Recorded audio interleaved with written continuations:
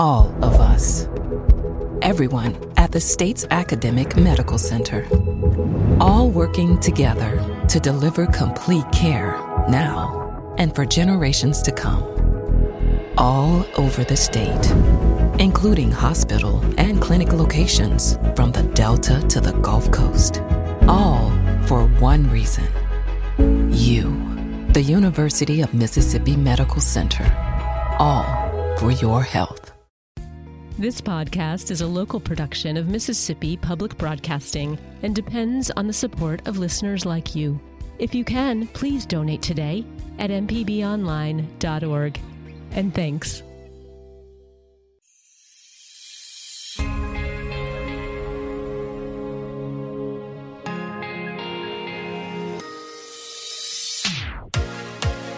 Thanks for tuning in. You're listening to Southern Remedy, Healthy and Fit on MPB Think Radio.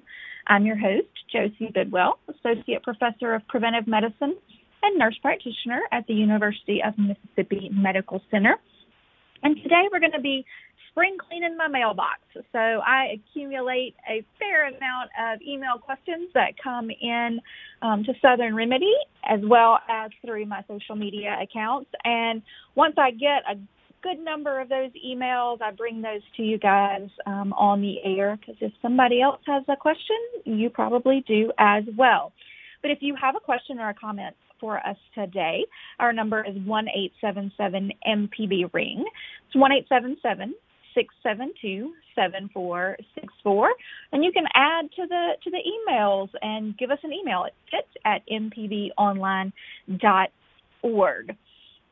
All right, the first couple sets of questions that I have kind of largely deal around food and nutrition, which we talk a lot about on this show. These are kind of some more specific questions that come in instead of just kind of the general nutrition stuff that we go through a lot. And this first question says, I need some traditional breakfast ideas. Oatmeal doesn't seem to last more than a few hours before my blood sugar levels start dropping. What can I eat? Well, there's several parts to this question. And first, I want to start with breakfast and why breakfast is important, right? And usually when I'm seeing patients in clinic and I start to do a diet recall or, go through what they eat in a typical day, the vast majority of my patients don't eat breakfast. And I usually follow that with a question of, well, tell me a little bit about that. Are you not hungry, or is there some other barrier that's kind of keeping you from eating breakfast? And there are some that are not super hungry in the morning, or kind of think that you have to have this big, massive breakfast to keep you going and those kinds of things, and that's simply not the case. But the majority of folks that I work with are hungry in the morning or hungry well before lunchtime, and they wind up overeating at lunch or snacking throughout the morning period. And so I really work with folks on the importance of breakfast. And, of course, there's, that old adage that breakfast is the most important meal of the day. But, really what does that mean? And is breakfast something that we should be incorporating? And for the majority of people, yeah. I very much want people to eat when they are hungry, all right? But when we look at all of the kind of data and evidence surrounding breakfast, and we look at it especially in relationship to weight loss, about 78% of people that have lost at least 20 pounds and kept it off for at least a year eat breakfast. And so there's actually a registry out there called the National Obesity Registry, and people can kind of submit in their information, again, if they've lost at least 20 pounds, kept it off for at least a year. And it asks questions about kind of common behaviors. And, of course, we look to see what behaviors the majority of people that have been successful at weight loss and weight maintenance have in common. And like I said, about 78% of those people are breakfast eaters. Now, that's just correlation. It's not necessarily causation, but it is an interesting fact to think about. And one of the other factors to think about is you just burn more calories while you're awake than you do while you're asleep. So a lot of times the eating patterns that I see folks do are not eating breakfast, eating a moderate to heavy lunch, and then eating a very, very heavy meal at the end of the day. And that really kind of sets us up for weight gain, or at least not weight loss. Because, again, you burn more calories during the waking, moving hours than you do at the end of the day. And so if you consume the bulk of your calories then and then get in the bed and go to sleep, you aren't able to really burn through that kind of calorie-heavy meal. So if we think of breakfast as a really important strategy, then we have to think about, well, what do we eat, right? What should we be eating? And if you are a regular listener to the show, you know that I have one of two breakfasts almost every day. I usually have some form of oatmeal, whether that be a warm oatmeal or more than likely an overnight oat or like a parfait that has oatmeal in it, because I can make those ahead. Morning times at my house are special. I've got two kids. I'm trying to get ready and get out the door to school, as well as myself and my husband get ready and go to work. And so we are short on time in the mornings. And so anything I can make ahead of time just helps us get out the door with a little bit more quickness. And so overnight oats are my kind of food of choice to do that. And then if I've got a little bit more time, I'd opt for something like a whole grain toast or a whole grain like tortilla wraps smeared with some peanut butter and some kind of fruit rolled up in there. And those are kind of my go-tos. Now, this question says, oatmeal doesn't seem to last more than a few hours before my blood sugar levels start dropping. And so there are a couple of things there that stand out to me. One is, kind of how do we know that your blood sugar levels are dropping? Are you checking your sugar, and we truly are starting to have some falls in blood sugar level there, or are you just starting to feel hungry and maybe not so great? And then what is in the oatmeal, right? When we build a breakfast, we want to look for some type of whole grain starchy item, some type of protein, and then some type of fruit or veggie or both, right? And we really need all the workers to show up. And when I say workers, each one of those kind of macronutrients from carbohydrate, fat, and protein have specific jobs that they do in our body. And so our body's kind of looking for those, especially at breakfast time, since we've been fasting overnight. And so with oatmeal, if we're just having, like a pack of instant oatmeal or, prepared oatmeal, that's not going to hang around for a super long time. It does have that whole grain fiber component that is going to help slow digestion down and keep you fuller for longer, but it needs something else to kind of anchor it in place, and that is usually going to be a fat or a protein or both. And so my choice in my oatmeal is to add in either some nut butter or some nuts. That's going to give me healthy fat and protein that's going to help me stay fuller for longer. And then I'm also going to throw in some type of fruit as well. The fruit's going to take up more room in our belly. It's got lots of fiber in it. So, again, it's going to slow down digestion and keep me fuller for longer. The second kind of response question I would have to this individual is, what time is breakfast? Right? If breakfast is super early, 5:30 or 6 a.m., then you are going to get hungry before lunch. And that's okay to build in a snack there. If lunch is at 9 and if breakfast is at 9 and you're not making it to a noon lunchtime, we may have some tweaking that we need to do to better balance that breakfast out. But it's okay to eat when you're hungry. So if you have breakfast at 6 and by 9:30 you're hungry, that's okay. Let's have a balanced snack that we choose to kind of help tide us over to lunch. Snack time, which we did a show on snacks a couple weeks back, is a great opportunity to get in nutrients that you may not get in some of your main meals. So it's a great place to add in some fruit or some raw veggies, those kinds of things. But if you're looking for something, different than oatmeal or toast, there are multiple other things you can do. Egg muffins are a really good option as well, where you make like little frittatas in a muffin tin, and you can kind of customize those so that it's not the same flavor over and over again. You just chop up some veggies and throw in your muffin tin, and then either whisk together some whole eggs or egg whites or half and half. And I would usually lean more toward the egg white or the half whole eggs, half egg whites, just to decrease some of that fat and cholesterol in there, and pour those in the muffin tins and bake those in the oven. And again, that's pre-portioned, so you got some portion control built in there, and you can also make a lot at once so that you've got a couple of days worth to do. And I just wrap mine in the paper towel and microwave, and heats up beautifully there. And then, you can think outside the box a little bit. I know this question said traditional breakfasts, but you don't have to eat just breakfast food at breakfast time. You can have a sandwich, or you can have something a little bit more savory at breakfast time, or you can have leftovers from the night before. Whatever it is that is easy for you to get, that you enjoy eating, and that is kind of well-rounded and balanced out, is a nice option for breakfast.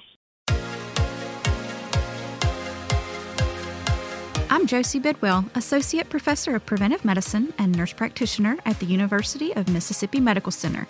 Thanks for listening to the Southern Remedy Healthy and Fit podcast. If you have a question, you can email fit@mpbonline.org. For ongoing information on staying healthy and fit, subscribe to the podcast using your favorite podcasting app.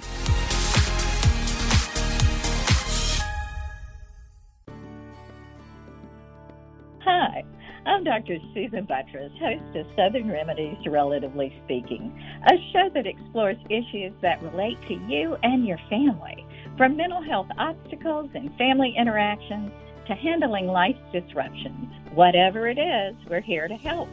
Find out what we're all about and subscribe to the podcast by using any podcast app or by downloading our MPB Public Media app.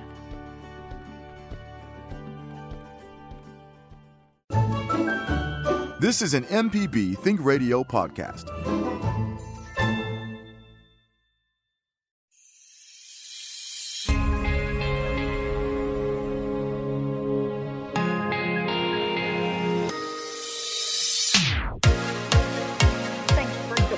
Today here on Southern Remedy Healthy and Fit. I'm your host, Josie Bidwell, nurse practitioner at the University of Mississippi Medical Center.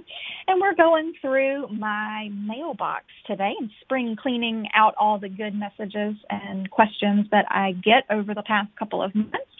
And we've been talking nutrition-related questions, and I've got a couple more of those that have come in.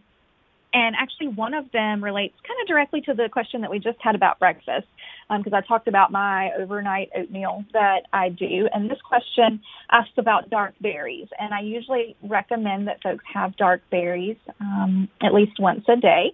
And this question says, I know you recommend dark berries, but they go bad before I can use them. How can I stop throwing away my money? And berries are one of those things that have a relatively short kind of shelf life. But the first kind of tip for that is have a plan for how you're going to eat them. If you just are at the store and you're like, oh, berries, and you buy them and you put them in your cart and you don't have a plan for eating them, you may eat a few, but they're gonna go bad, right? And so I was always taught kind of growing up and watching cooking shows and all these things to not wash your berries before, like when you bring them home. Like usually all your other produce, you wash it and get it ready to go, and that kind of helps speed up meal time and those kinds of things. But berries were one of those things we were taught not to wash, but until right when you were ready to use it. And that was the strategy that I used for most of my adult life.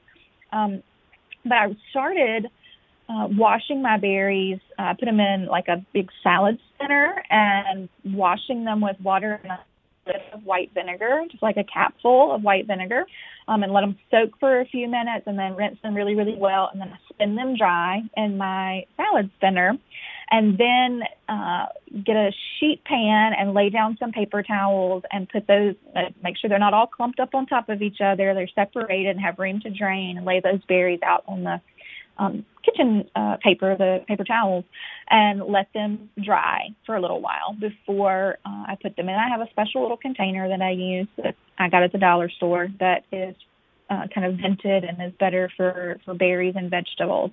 And that's how I store my berries now. I've also seen some folks on social media storing them in glass mason jars, and that has worked well for them. I have not tried that one yet, though. If you have tried it, I'd love to hear whether it works for you or not.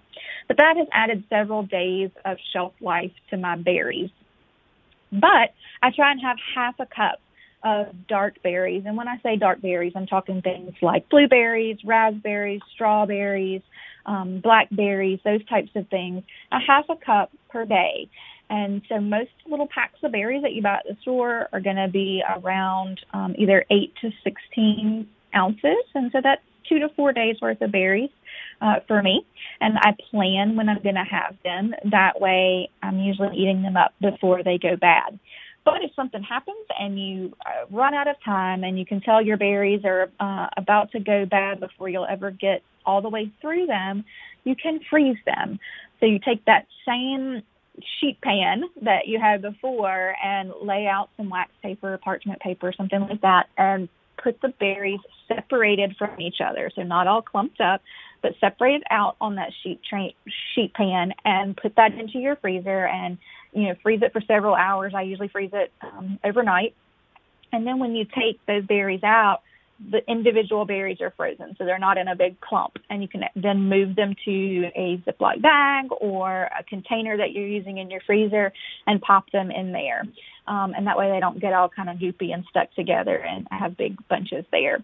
And the second part of that is frozen berries are just fine as well. If fresh berries are not accessible for you or are too expensive, then lean toward a frozen berry already. There's nothing wrong with that. In fact, they're often have more kind of nutrition and vitamins in them than some of the fresh ones, especially if it's out of season for the type of berry that you're wanting to eat. And so keeping those frozen in the freezer is a good option.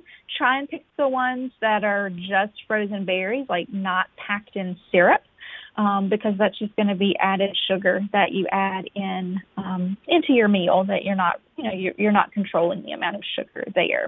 But why do I recommend dark berries? Well, a variety of reasons. One, they're delicious. Two, they have a lot of antioxidants in them, so they help with inflammation and kind of decreasing inflammation. They are full of vitamins and minerals, like vitamin C, again, good for inflammation, good for just overall health and wellness, full of fiber, so they are going to fill you up and slow digestion down. And then when we look at the glycemic index, which is kind of a marker of how much effect different things can have on your blood sugar and those types of things, berries are one of the lower glycemic index type items. So if you're looking for a fruit going to run your blood sugar super high, then berries are often a really good addition to try there. So I hope that helps make your berries last a little bit longer there. All right, our next question says, I'm finding it difficult to eat vegetables. They just seem so much more labor-intensive than fruit. And it can seem that way. It can. What I usually recommend and what I have my patients do is to make a list of vegetables that you really enjoy, right? And then a list of veggies that you might enjoy, but, you don't eat them as often, either from a financial reason, they're more expensive, or they're more time-consuming to cook, those kinds of things. And we focus on building meals out of those that we know we like and that we have easy access to. In terms of, time commitment on things, if it is something that can be prepped ahead of time, let's go ahead and do that, right? If it's carrots, maybe we go ahead and peel and chop those up. Same deal with like peppers or onions. All of those things we can wash and prep ahead of time. I usually buy a big thing of peppers and onions during my weekend, and I go ahead and prep those in a couple of different ways. I buy a big bag of both, and I usually chop up, like dice up, a couple of onions and a couple of peppers, and then I slice, like make half moons out of the onions, a couple of those and a couple of those peppers. And that way the two different prep types are ready for different things, right? The diced up ones are ready to saute into different soups and salsas and those kinds of things. And the ones that are in more strips or more slices, I can use for things like sheet pan fajitas, which are super easy to throw together, or kind of my take on a cheesesteak, which is with sliced portobello mushrooms instead of beef, but again, those onions and peppers in there, as well as just being able to grab those sliced peppers and have those as a snack with some type of dip. I usually go for hummus, but you could do guacamole or salsa, any of those different kinds of things there. And so having those things already ready for you is one of those strategies to be able to make getting in those veggies a little bit. You can also, pre-prepped veggies are more expensive.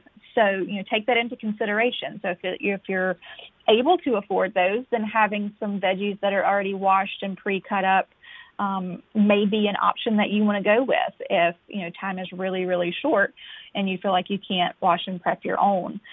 And my other secret that I use and recommend is keeping steamable packs of things, either in the freezer or the shelf-stable ones as well, because that can turn, just an easy, dinner, adding multiple sides to that and veggie sides when you have that. Especially if you pack your lunch and you're like a frozen meal kind of lunch person, throw a frozen pack of veggies in with that, and that just kind of helps balance out that meal, gives you some veggies and some fiber there, and also lets you fill up without having to have too much of that frozen meal, which is usually pretty heavy in sodium, which is not great for our blood pressure. So those are some of the tips that I use and that I recommend with patients that I'm working with to really focus on those veggies and be able to add those in. And it's not an all or nothing type of thing. If chips are the snack that you usually really enjoy, just subbing vegetables in there may leave you kind of frustrated and still kind of craving that salty chip. So make it both, right? Have a small handful of tortilla chips, but also some cut up veggies that you're dipping in your guacamole and your salsa, so that you're still able to have what you were craving or what you really wanted, but you're balancing it out with some veggies, which are where your fiber lives. It's where your antioxidants live. All your good vitamins and minerals are hanging out there. All right, before we go to our next break, I want to try and get to one more question. And it says, I'm really struggling to make good food choices. I'm very stressed, and to cope, I eat unhealthy things. Help. Well, you're not alone. Stress eating is one of those things that I see very, very frequently, and I think we've probably all fallen victim to that at some point in time, especially when it's things that are highly palatable, meaning they taste really, really yummy, and they're really easy to get and to eat quickly. So it's often packaged sweets or things like chips and that kind of thing, and they do make us feel better in the short term. And so what I would recommend in this case is we've got to get help for the underlying stress, right?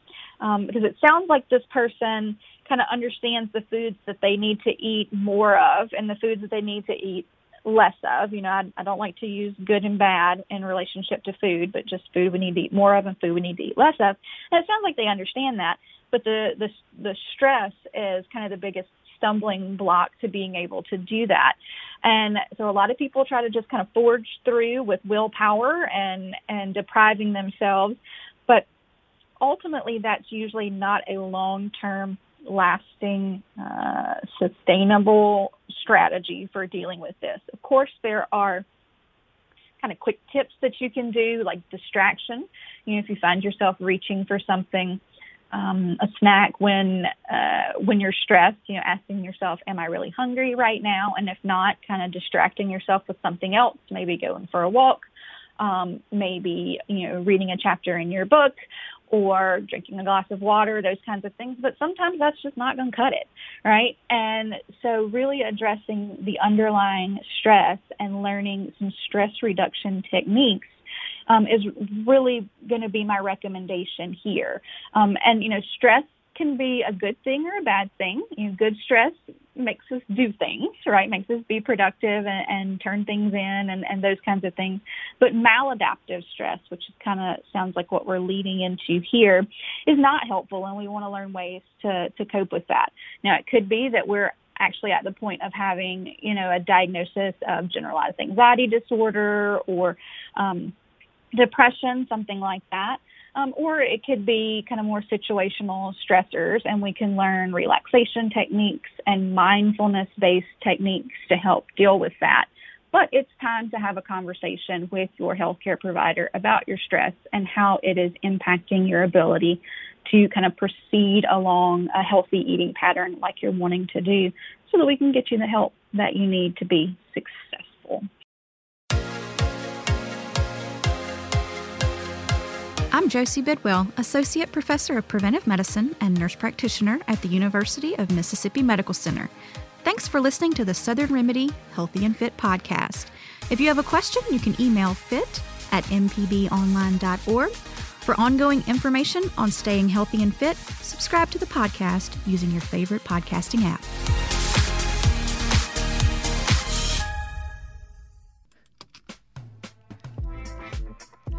If you ever miss one of our locally produced shows or want to simply hear it again, you can find what you need at mpbonline.org or download our podcast app to your smartphone.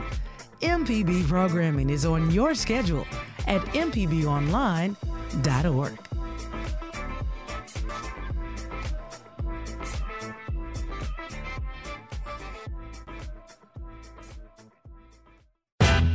This is an MPB Think Radio podcast.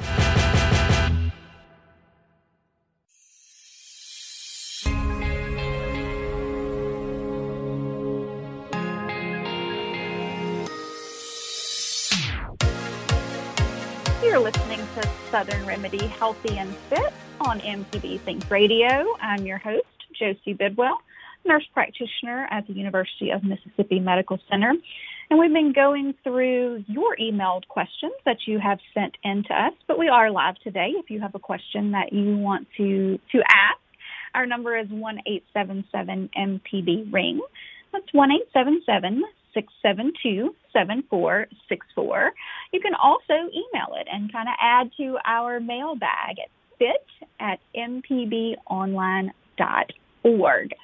Now, before we get back into some questions, I want to do a follow-up information to something that we learned on the show a couple of weeks ago. We had a neurologist that was on to talk about Parkinson's disease, and we talked about nicotine being kind of protective in terms of the risk of developing Parkinson's disease. And of course, myself and the other physician kind of hammered home that that's not a reason to start smoking for the nicotine there to help with the prevention of Parkinson. And we had a caller who called in to tell me that there was nicotine in bell peppers. And this was not something that I was super familiar with, which was a little surprising.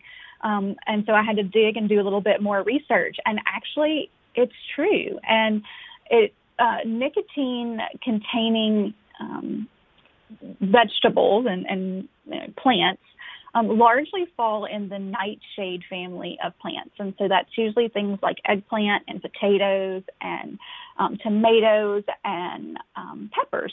And actually, when you look at the nicotine content of those, peppers win.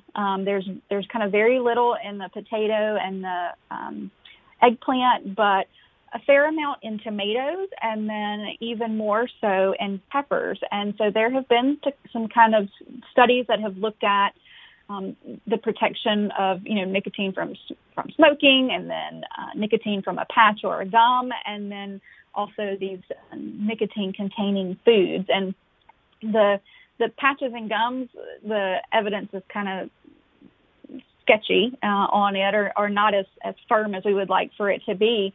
But around those vegetables, around the tomatoes and the peppers, it does appear to have some risk-lowering effects to it.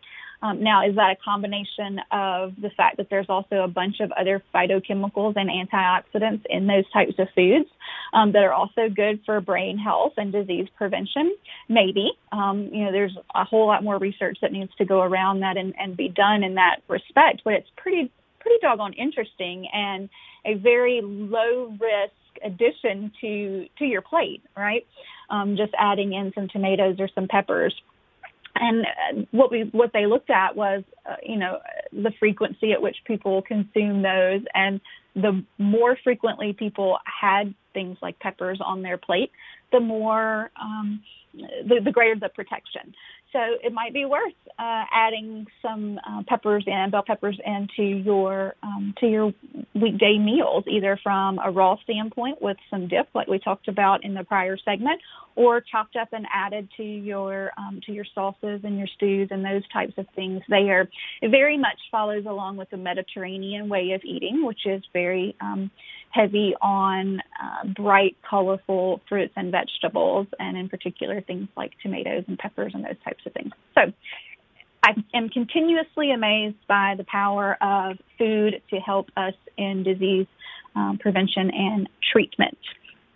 All right, back to our questions today, and we'll leave the food train for a little bit and talk about sunscreen, actually. So this question came into my social media account with someone who is planning a beach trip with their family, kids and adults, in June. What sunscreen do I recommend? And it's a great question and something that is very needed at this time. It's finally getting warm on a consistent basis, so we're spending more and more time outside.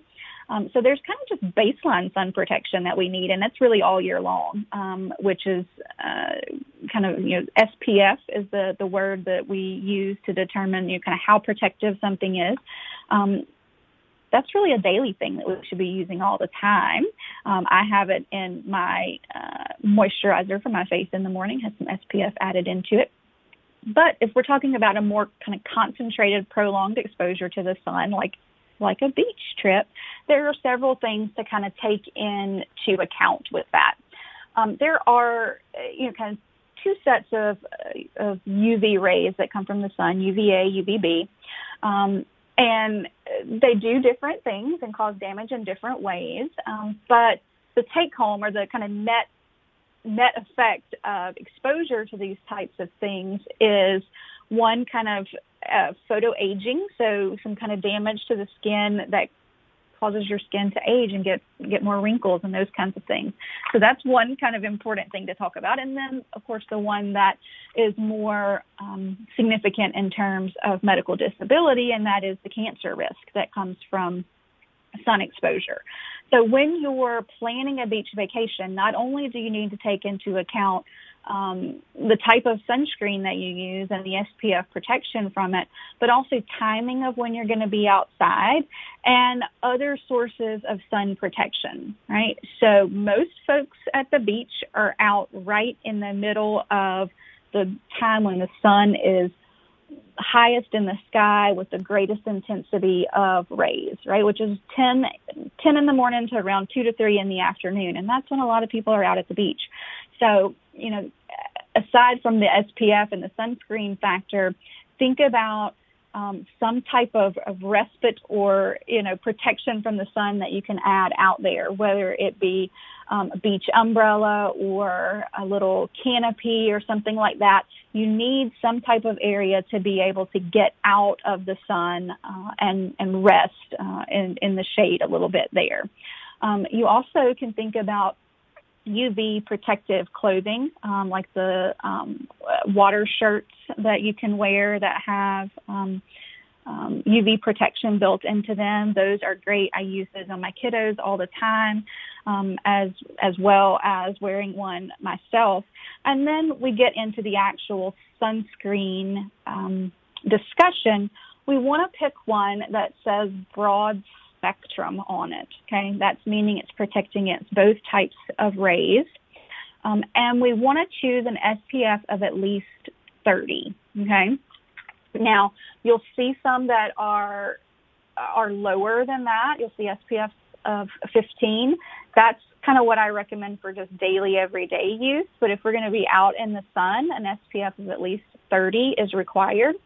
And the protection that the sunscreen affords is directly related to application technique, right? So you have to make sure that you're using enough and that you're applying it in the correct time frame there, okay? So when we talk about applying sunscreen, it is a whole lot more than you think. I see folks just give a little toothpaste squirt in their hand, and that is not enough. So there are a couple of different strategies when you're trying to kind of measure out your sunscreen protection.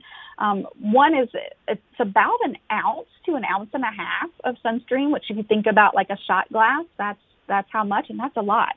Another way to kind of measure it out a little bit more is kind of the teaspoon method. So if you think about what a teaspoon looks like, you want to use a teaspoon for your face, your neck, those types of things. You're going to use a teaspoon for the front of your torso, a teaspoon on the back of your torso, a teaspoon each on each arm, and then 2 teaspoons per leg. So one on the front of the leg, one on the back of the leg. So that's a whole lot more sunscreen than most of us use. And if you don't use enough sunscreen, then it reduces the SPF protection. So if you use half the amount, you're going to have much less protection. You're not going to get that full SPF 30 there. The second piece of it is timing of when you apply that sunscreen. So you don't want to wait till you're out at the beach to put that on. You want to give it, 15 to 30 minutes or so to kind of absorb and produce that skin barrier that we're looking for. So it's best to do that before you even get your clothes on. Let it kind of absorb and then get your swimsuit on and get ready to go out. A lot of sunscreens used to be labeled waterproof and those kinds of things. That designation has been removed by the Food and Drug Administration because none of them are truly waterproof. They are either water or sweat resistant.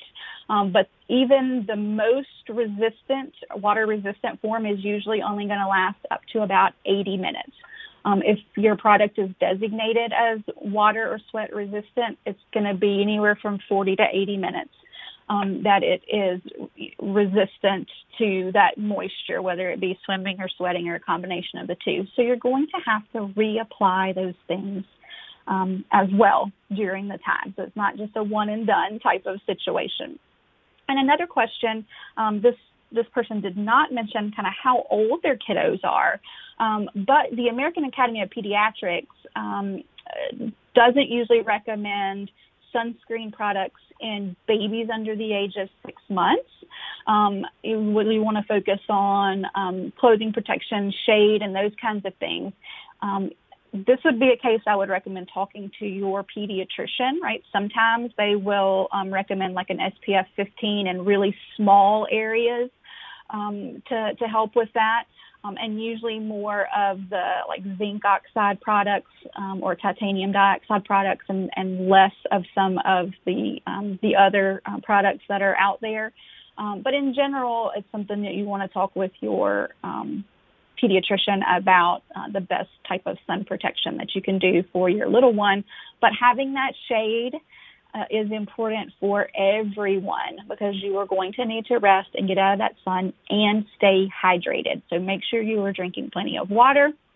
If you are sweating, like playing volleyball and doing those kinds of things, and you're out there for more than an hour doing that, then it's probably like a sports drink replacer, like a Propel water or Gatorade Zero, something like that, to help replace some of the things that you're losing in sweat.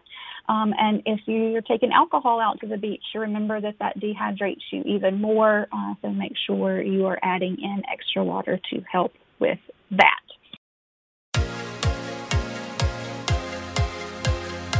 I'm Josie Bidwell, Associate Professor of Preventive Medicine and Nurse Practitioner at the University of Mississippi Medical Center. Thanks for listening to the Southern Remedy Healthy and Fit podcast. If you have a question, you can email fit@mpbonline.org. For ongoing information on staying healthy and fit, subscribe to the podcast using your favorite podcasting app.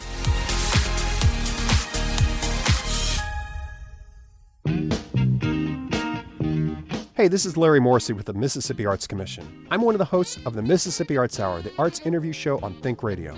We talk with visual artists, musicians, writers, as well as people who help bring the arts to their communities. We hear about how each artist learned their craft and get some insight into their creative process. You can hear the Arts Hour every Sunday at 5 p.m. on Think Radio, or listen anytime by subscribing to the show through your favorite podcasting app.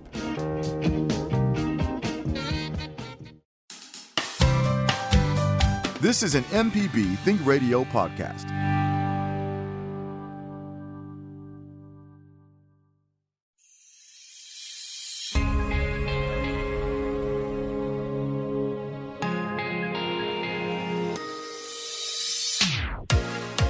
You're listening to Southern Remedy Healthy and Fit on MPB Think Radio. I'm your host, Josie Bidwell, nurse practitioner at UMMC, and we've been answering your emailed questions that have come in through our mailbox or through my social media channels. But we actually have a question in the studio today. Kevin, what was your question? Thanks, Josie. My question is about COVID, and, we've been through several variants, strains, and that sort of thing, but as one comes around, the new one, it identifies or takes up most of our attention. I'm wondering what has happened to the older strains. Do they just disappear? Well, it's not so much that they disappear, it's just that they get out-competed. So the original, right, when we have it come out, that's often called wild type. And that means it's kind of the first one that's identified. There are no kind of mutations to it, that type of thing. And then it starts to evolve, right? And it evolves to reach more people, right? So these variants that we have, usually the mutations that occur are to spread faster or evade coverage by a vaccine or a monoclonal antibody, those types of things, because it wants to survive, right? Like, don't think of it like a thinking being, but in essence, it is adapting itself to reach more people or reach more hosts, right?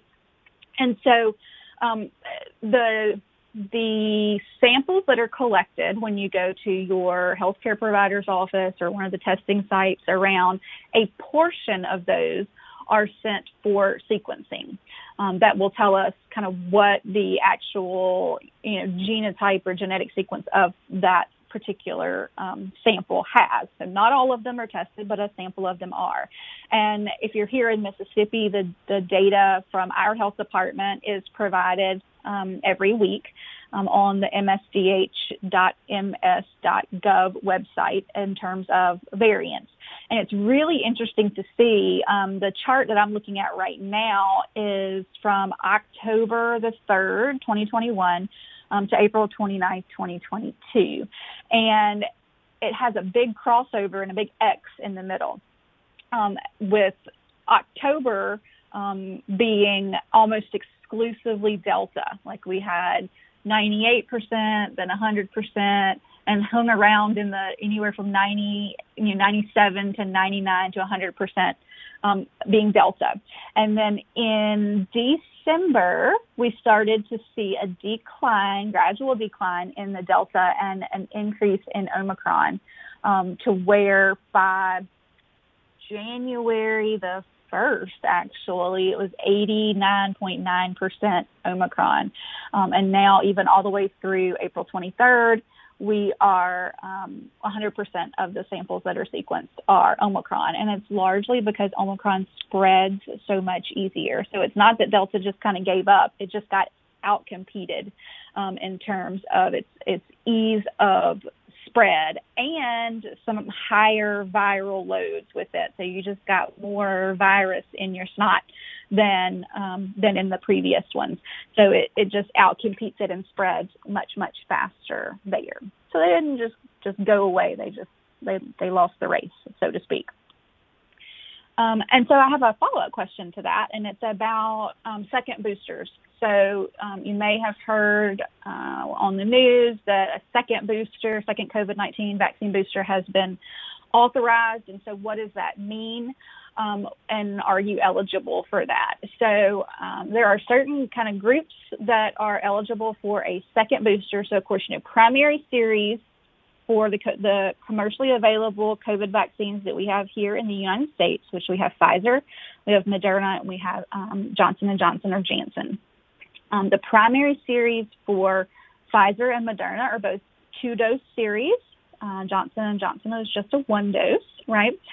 So the first booster would be your third of Pfizer or Moderna.